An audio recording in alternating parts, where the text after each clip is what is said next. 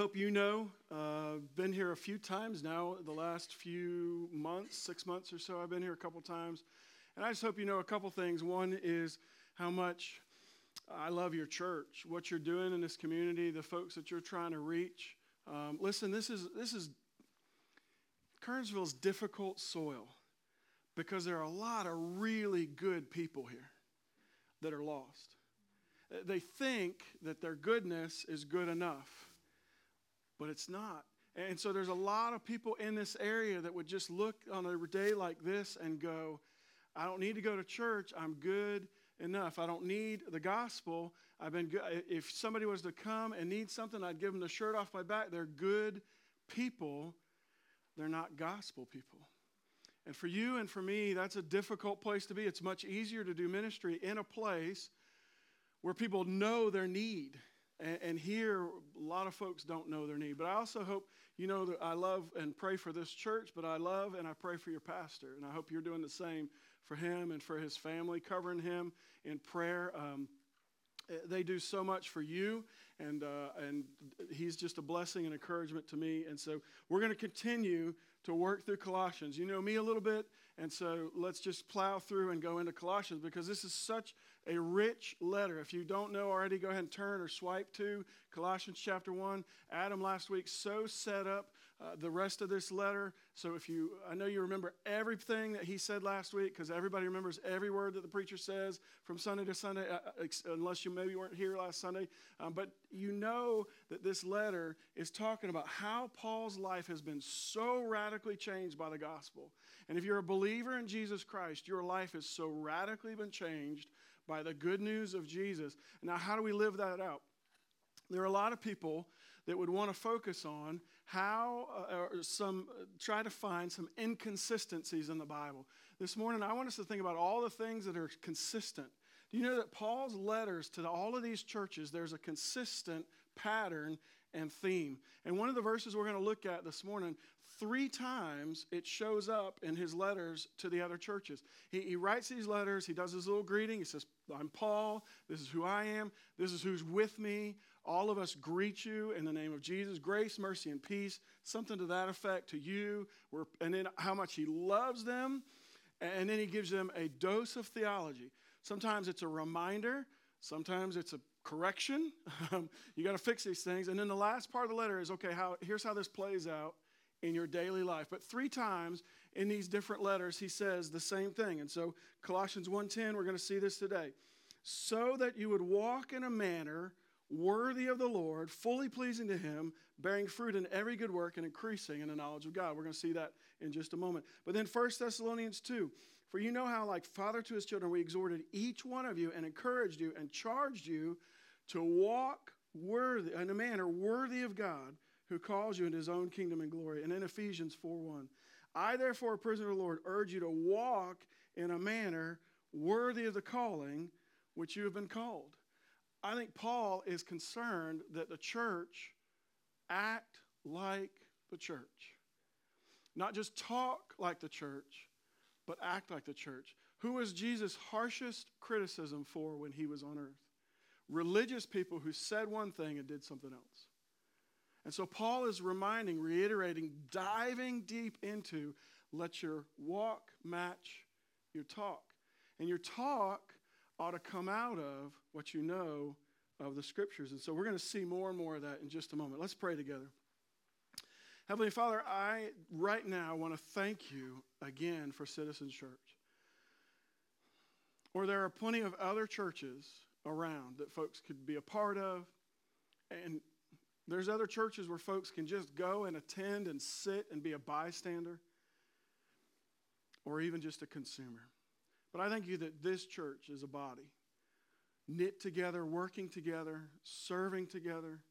Father, just fellowshipping and sharing life together. So I pray in the next few moments that you would take what we already know to the deepest level that we possibly can. Because, Father, right now we live in a day and an age, and this has always been true, but we're so keenly aware of it right now. Father, we live in a time where we need to know what we believe, why we believe it, and, Father, live it out deeply. And so help us to start today with how we just communicate with you. Help us today to go deeper in our relationship with you and how we talk to you and communicate with you and how we pray. That we'd follow Paul's example and how he prays for this church. It's in Jesus' powerful name we pray. Amen. Thank you all. I want to reiterate something that Adam said last week. It's so powerful that it's just one of those things that the more you can hear it, the more you can understand it, the deeper it can go into your life. He just said it a moment ago.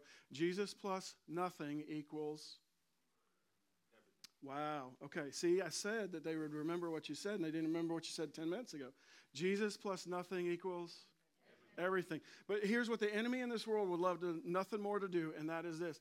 Add anything else in that blank. Jesus plus me. I still remember those bumper stickers. God is my co-pilot. If God's your co-pilot, you're on the wrong seat. Switch seats. That's not how it works. There's another bumper sticker that I saw a long time ago. It said, God said it. I believe it. That settles it. Again, take the middle sentence out. It doesn't matter if you believe it or not. God said it. That settles it. You can choose to believe it or not, but that settles it when God says it. And so we want to take everything else that the world wants to put in that blank, and we want to replace it with who God is, and we want to grow deeper in that knowledge. And so today we're just going to talk about prayer, and we're going to do 5 verses, but it's literally 2 sentences. This is one of those typical Paul things where you and I would put a period, he puts a comma. And can I just remind you of that sometimes in our own lives? Sometimes we think we're at the end of something and God says, no, no, no. There's a comma there. There's an and. I've got something else for you. Sometimes there's a comma and there's a but. You think your situation is this, but I've got this for you. Sometimes there's a comma with a therefore. I put you through this, therefore you're ready to help somebody else walk through it. And so sometimes we put a period where God puts a comma. And can I just tell you that I really, in my own life, I struggle sometimes. I've got so many preferences. Anybody else have any preferences? Some of you prefer not to raise your hand. And there's so many places where I wish that God would just put a period. And he'd just stop. See, but here's what I have to remember. Paul's writing this letter from prison. And the reminder for us is that prisons come in all different shapes, all different sizes, and all different types. Some of you come in today and you have never in your life felt more trapped than you are right now. Maybe you're trapped by something in your past, something that was done to you, something that you did. Maybe you're trapped by something that somebody said to you or called you or accused you of. A lot of times we're trapped by our own sin.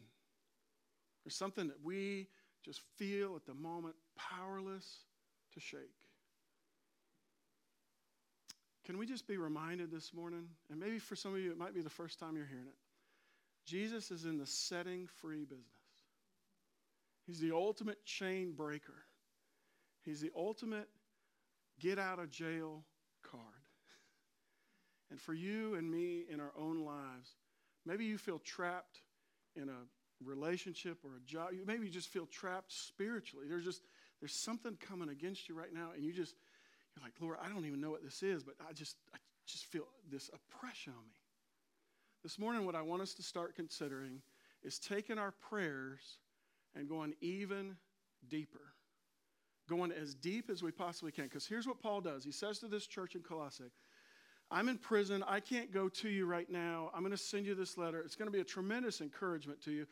And really, it's going to have some of the richest theology possible. We're going to talk about that in just a moment. But out of this time when I'm in chains, I'm going to set you free to let the gospel run in your city like never before. And here's what you and I have to remember. This church did such a great job holding on to this letter that we have it today. Let's not ever take that for granted. That there were people willing to sacrifice their lives literally so that you and I could have a copy of God's word today to read exactly what Paul wrote this letter, to pattern our lives after what Paul says. And here's what he does. He says, listen, I love you, I care about you, and now here's what I pray for you. So let's go. Colossians, all of that to get to Colossians chapter 1. Now, I'm sorry, all of that to say this. I want us to go deeper in our prayer lives. I want us to spend deep time in prayer. But I also know that there are times when we need just those quick prayers. A long time ago, somebody called them foxhole prayers. When you are in the foxhole, shells are raining down everywhere, and you are it's just a sentence. Now, when I was a kid growing up, one of my brother's favorite prayers right before we ate was, yay, God, boo, devil, amen. That was it. I think he was probably just hungry. I don't know. But just, yay, God, boo, devil, amen. Now, there are times where we need to pray prayers just like that. It's just simple, quick. Lord, I don't know what this situation's come up. I don't know what to do. Help me. That's it. That's all I got time for. That's all I can do. But folks, here's what I believe has happened in the church. We've become accustomed to, used to, and comfortable with those kind of prayers. We spend way more time with that kind of prayer than we do with the kind of prayer I'm going to talk to us about today, that I think Paul patterns for us, where we go so deep, where our prayer time doesn't even seem like time. Have you ever spent time with your family and you look at the watch and you go, or the clock on your phone and you go, man, how in the world did it get to be this time already? Man, how in the world did that time pass so fast? When's the last time that happened with you and the Lord? Where you just went, oh man, I'm late for work. My prayer time went over. Oh man, it's 1 o'clock in the morning. I didn't even realize that I actually stayed awake while I was praying, and my prayer time, boy, I didn't even notice that there was time passing, because what I was talking with the Lord about was so deep. It was such a good conversation with God. I didn't even notice. For a lot of folks, the last time that happened for you, you were on a date. And all of a sudden you went, uh-oh, I told you, Dad, we'd be home by 10 o'clock, and it's 10:05. We're late. Now, normally, we won't get into that. Anyway, normally there's other stuff going on there, but here we go. All right, buckle up. Here we go. All right, Colossians chapter 1, verse 9. Here's how it starts. And so.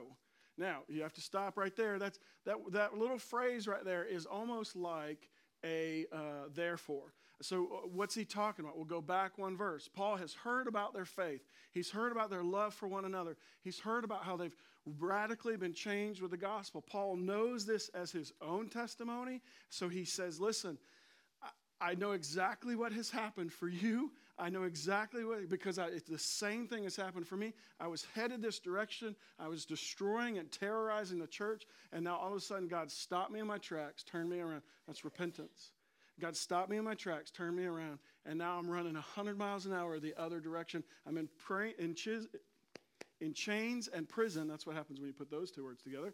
I'm in chains and I'm in prison for this gospel that I was trying to stamp out. But I know how radically changed my life has been. And so, because of that, because you're experiencing the same thing in your church, here's what I'm doing. From the day I heard about it, I've not ceased to pray for you. So one of the first things I want us to see, I apologize, we're going to, sometimes you can get a 3-point sermon and they rhyme or they start with the same letter and all that other stuff. That ain't happening today, just so you know. We got 7 things. So if you're taking notes, you're going to jot down 7 things at least, okay? First thing is this: deeper prayers are persistent. They're just persistent. We have to be persistent in prayer. Some of you know exactly what Paul is talking about.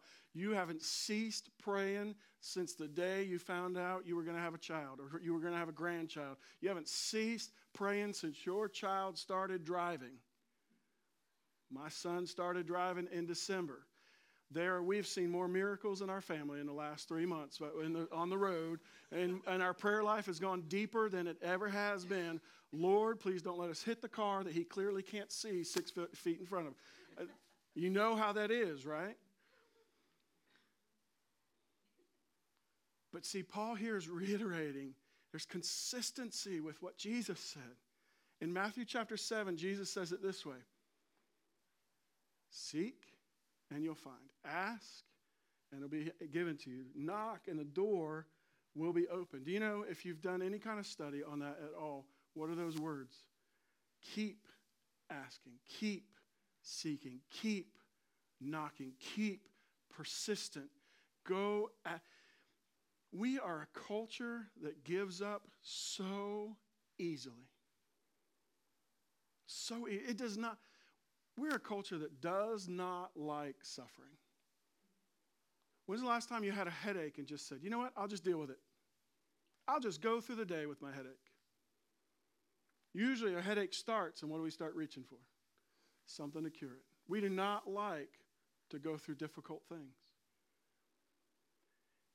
And yet there is a persistence in prayer that you and I need desperately.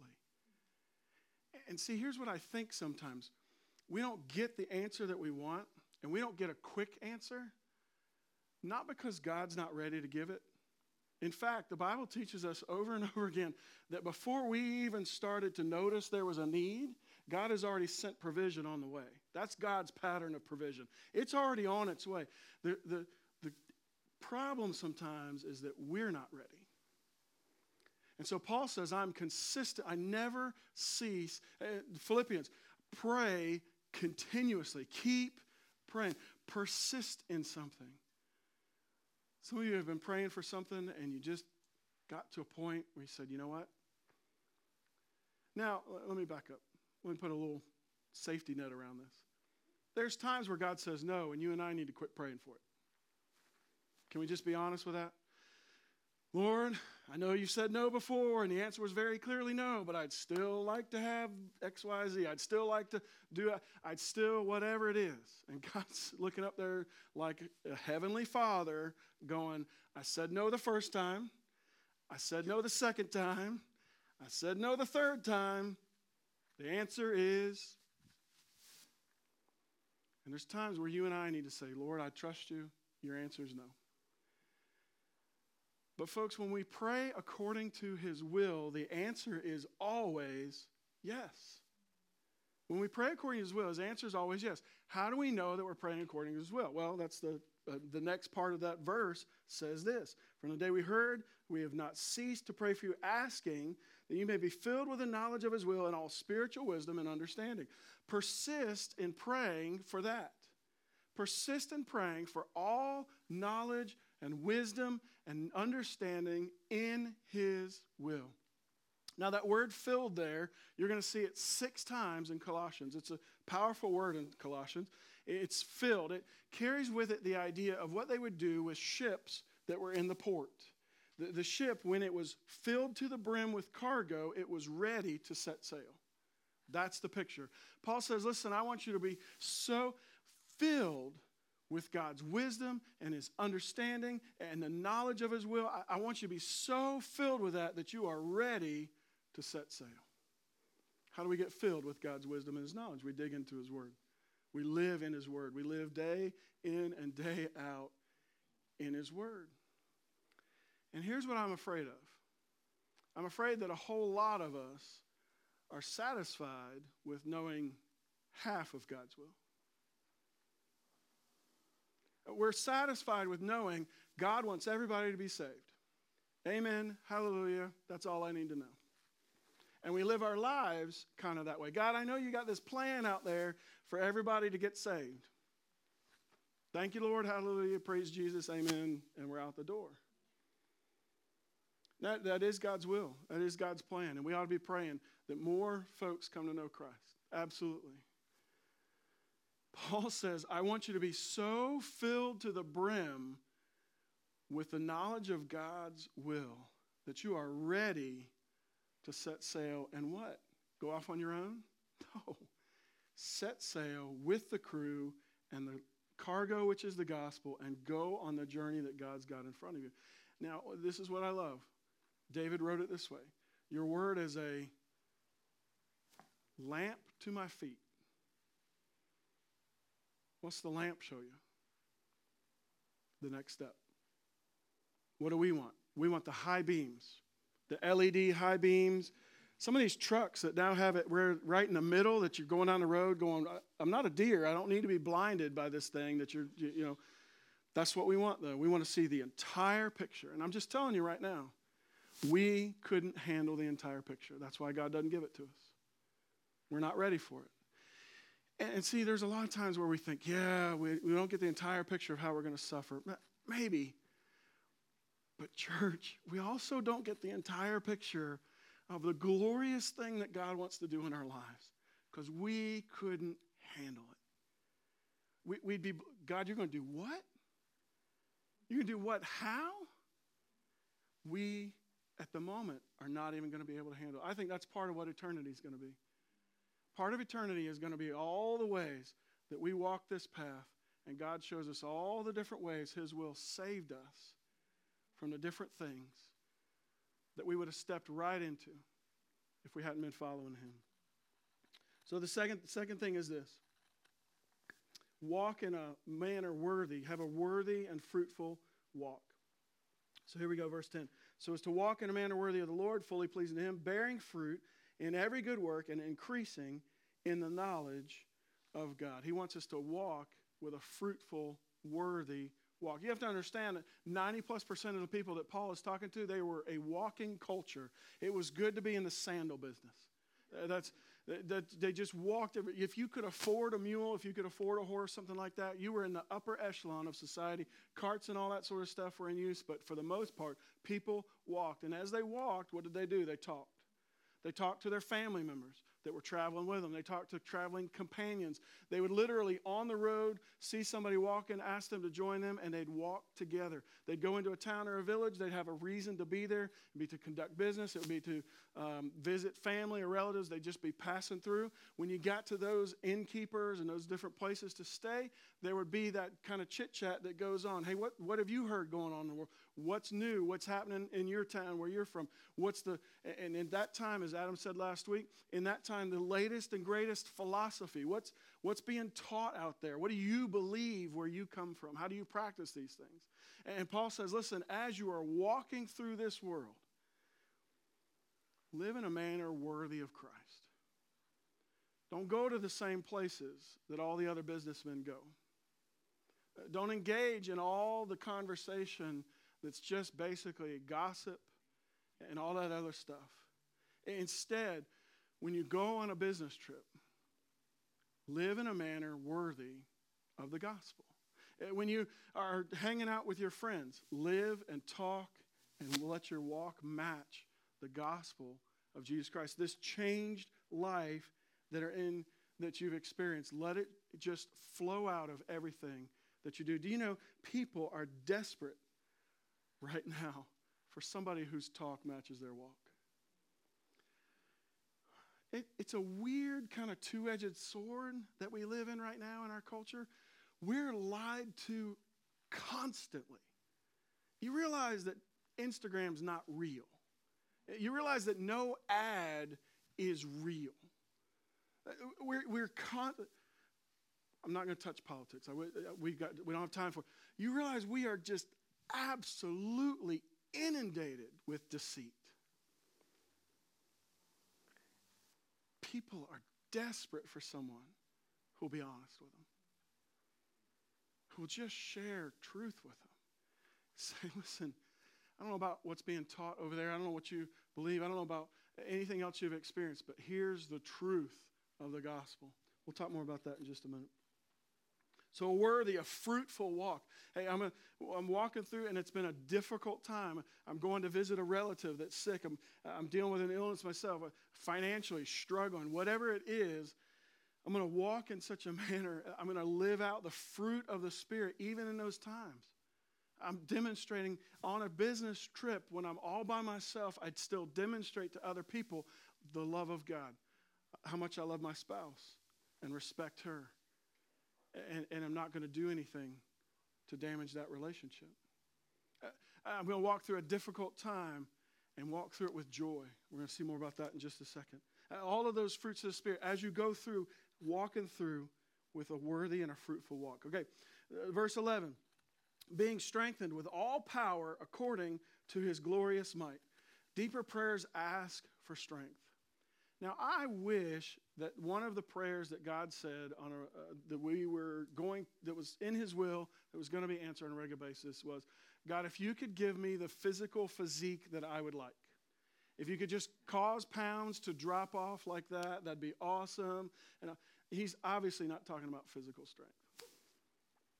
When do we need to pray for His strength? When we're at the end of our own. And here's what we figured out, and Adam mentioned it a few minutes ago. When also we realize how many things are outside of our control. You ever just sat down and made a list of things that are within your control? Let me just tell you right now, get a Post-it note. That's about how much room you're going to need. That's about how much that we control. And I'm just telling you right now, it's all self-discipline. I have control over some of me. I don't even control everything about me. You realize that? That's remarkable. And God says to you and me, when you realize that you come to the end of your strength, I've got more than enough for the both of us. In fact, I've got enough for every person on the planet. And in fact, I've got enough to not only start the world with just the word that I speak, I've got enough to sustain the world. And I've got enough for you. He was enough for Daniel in the lion's den. His strength was enough for every person in the New Testament that suffered for their faith. His strength is enough. And you and I get to the place, you ever had one of those days where at work maybe where you're just mentally driving home going, I cannot think another thought. My brain power is done. One of those days mentally where your brain is so tired that your body's exhausted. You ever had one of those days? And then you walk in the door and the 4-year-old has 100 questions. And you're like, Lord, if I ever needed strength. And God says, my power is perfected in your weakness. Your kid doesn't even really care about the answers to those questions, do they? What do they want? They just want time with you. How much strength does it take for you to spend some time? It takes his strength, his love. Okay, we got to go. I know I'm looking. We got to go. All right. We need his wisdom. We need his strength. And then his strength is so strong that it produces in us there at the end of verse 11, endurance and patience with joy. How many of us connect endurance and patience with joy? Do you know that's one of those things that every time I read through this passage, I just go, Paul, thank you for being incredibly intelligent. But there are times where I just go, I don't think you really understand life. Because how often does endurance and patience, I think of endurance and patience as a marathon runner. My wife will testify. My wife came this morning. This is my wife, Barbie, sitting over here. She's awesome. I married up and out of my league. But she will testify to you, I do not like running unless I'm carrying a ball or being chased by something. Those are 2 times you'll see me running, okay? I don't like, but I think of endurance and I think of patience as a marathon runner. And those people are amazing to me. Paul knew about running, knew about the marathon. He uses it as an example later on in another letter. But he tacks on this little 2 words at the end.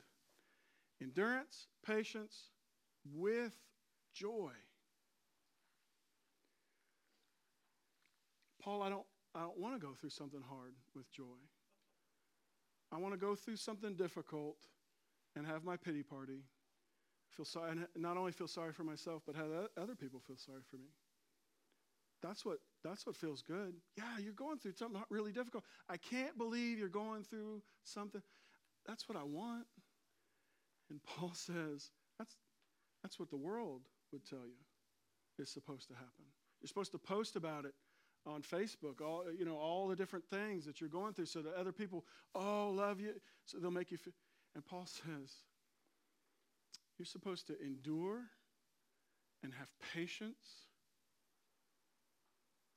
and do both of those things with joy. When's the last time you and I went through something really difficult and at the beginning and in the middle and at the end said, God, thank you for putting me through that? We're really good a year later. We're really good 6 months, 10 years. We're really good looking back going, if I hadn't been through that, I wouldn't be where I am today. We're really good at that a lot of times. What about at the very beginning, in the doctor's office? Well, I don't know what God's going to do through this, but I'm going to. See, this is where I think that Paul's idea of joy is different than ours. We sometimes equate joy with happiness. Happiness is based on circumstances. Joy is fulfillment and joy despite or amidst or through the circumstances. And see, I think for most of us, joy needs to be a choice. That's a message for a whole other time. But I can just tell you right now, if you're not sure of what I'm saying about that, read Philippians. Paul's in one of the most difficult places you can possibly be. And if you read the letter to the Philippian church, it is about the joy of the Lord. So read that another time. Here we go. Verse 12. Giving thanks to the Father who has qualified you to share in the inheritance of the saints in light. In our deeper prayers, we need to think about and focus on and really take appreciation for our inheritance. I honestly connect this verse to worship every time. What's part of worship? Thank you, God, for who you are. Thank you, God, for what you've done. Thank you, God, for how you've provided. Thank you. I'm giving thanks. And so what is he saying? Who qualified you to share in the inheritance of the saints in light. God, thank you that I no longer walk in darkness. I have this inheritance. Have you ever known somebody who didn't live out of what they had? Who just, you would think that they were a pauper, they didn't have anything. Let me make it a little more real for church people. You ever met a sour saint? You ever met somebody who came to church and you thought maybe their breakfast that morning was just sucking on lemons? That they just walk into church service every time and it's just like, that is the grouchiest person I know. I mean, it seems like nothing is right. And Paul says, if you're going to know God's will and understand it on a deeper level, then you have to live out of the conviction of the inheritance you've been given in Christ. Heaven for us is one of those things, honestly, 25 years ago, I just didn't think about all that much. Next year, I'll turn 50. I know, I look like I'm 25 still, but next year I'll turn 50. Honestly, right now, I still don't think about heaven that much. Ask somebody who's in their 80s. Ask somebody who's in their 90s. My grandmother, God bless her, got to live to 101. Ask them about what the inheritance in Christ and walking in the light really means to them. Because if you and I really knew, if we really spent time with the Father talking about, God, give me a glimpse of your glory. Give me a glimpse of what heaven, God, I got this idea of pearly gates and streets paved with gold. All of those things are just kind of like, and I don't really understand what any of that's like.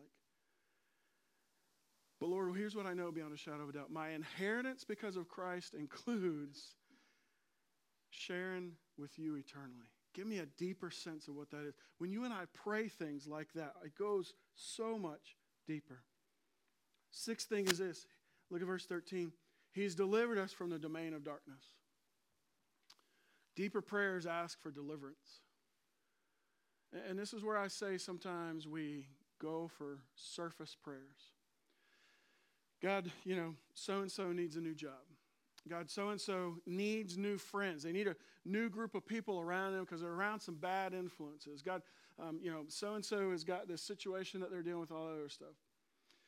Folks, when you and I can get to a place in our prayer life where we instead will say, Father, this person needs deliverance.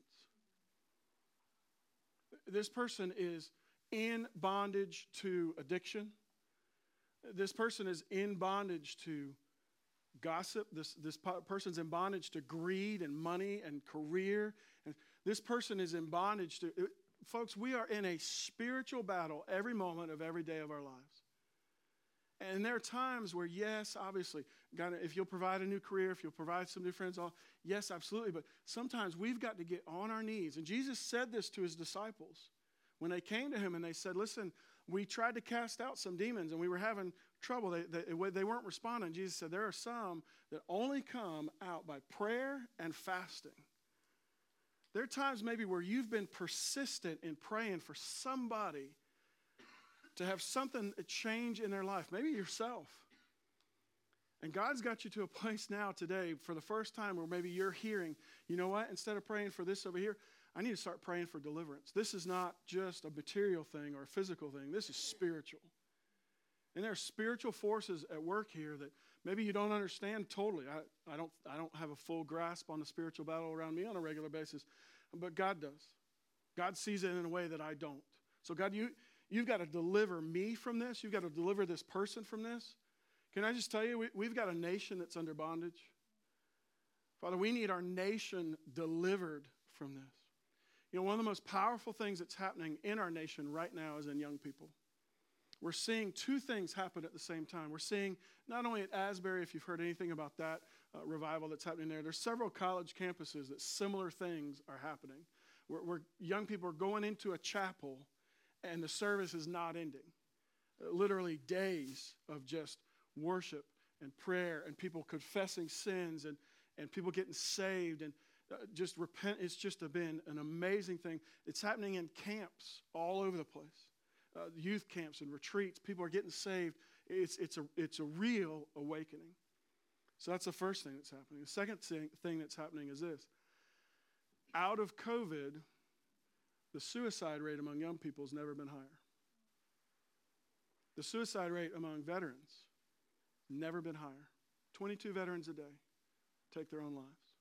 That's the average nationally. We've got a nation that needs the church asking God to deliver us from evil. Amen? Amen. Gosh. Last thing is this.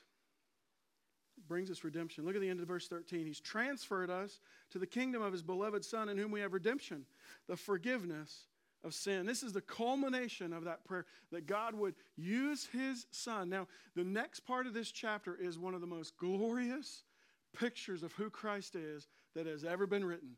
It should never try to be rewritten. It is unbelievable. And there are people that have studied their entire lives to try to mine the depths of Colossians 15 and following, and they'd never get to the end of it because that's who Christ is. And you and I have been redeemed by this Christ. You know, Christ is the Greek word for Messiah. It's just the Greek translation for Messiah. He is our Savior. He did what you and I could not do. We owed what we could not pay. We can't be good enough. We can't be wealthy enough. We can't have enough friends or family. We can't do anything on our own. And he instead redeemed us. I love the story of the little boy that built a wooden ship. And he built it and took it out to the river and put it in to see if it would float. Sure enough, it floated, but it floated too fast. And it just floated right away. And he was just tearful. He just couldn't believe he lost his ship. And so he just went home. And a couple days later, he's in his little town. And there on the main street in the store window is his ship. Somebody had found it, gave it to this store, and now they're trying to sell it. And he walks in and he asks, how much is it? And the guy says, it's a really well-made little ship. It's $100. And the kid goes, I got $5. And the guy goes, I'm sorry, I can't sell it to you. He goes, but that's mine. And the shop owner says, sorry, I'm not willing to give it up for less than that. And he goes home and he tells his dad. His dad goes down to the store, lays down $100. Kid walks out. That's the idea of redemption. You and I, we can't afford it. It's too much. Our sin costs life. Jesus laid down his life on our behalf to purchase us back for himself. We can't do it. He had to do it for us. And he transfers us from this world being our home to his kingdom being our home. That's what Jesus meant the whole time he was talking about the kingdom of God, the entire time he was on this earth preaching. This is what it means to be in the kingdom of God. So we leave the darkness of this world and we walk into the kingdom of light he's prepared. So imagine for just a minute, if you will, if you look, just scan back over your notes real quickly, those of you that are taking notes. Imagine for just a moment if you and I, let's be generous. Let's say once a month, you and I took the time to pray these 7 things for ourselves. Just yourself. I'll just assume that we're all selfish. That you took the time to pray these 7 things for yourself on a deeper level. What would your life look like? How would you be different?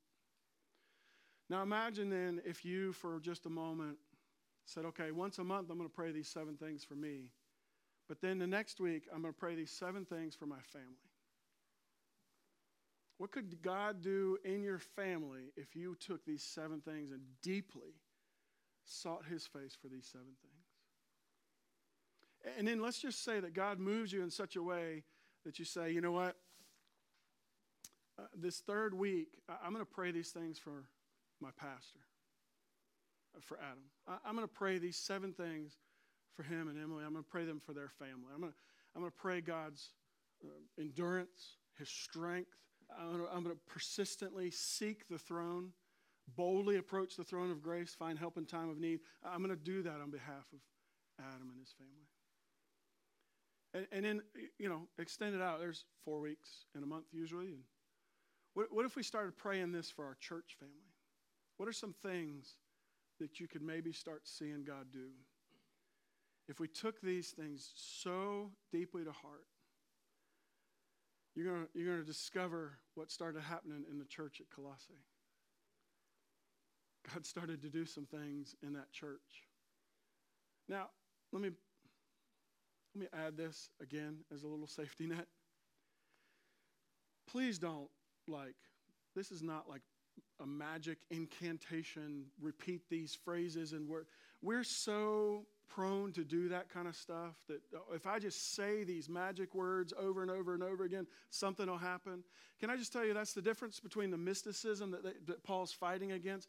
The idea of Eastern mysticism and meditation is to empty your mind, is to clear your mind. The idea of meditation, as we find in God's word, is to fill your mind with his word.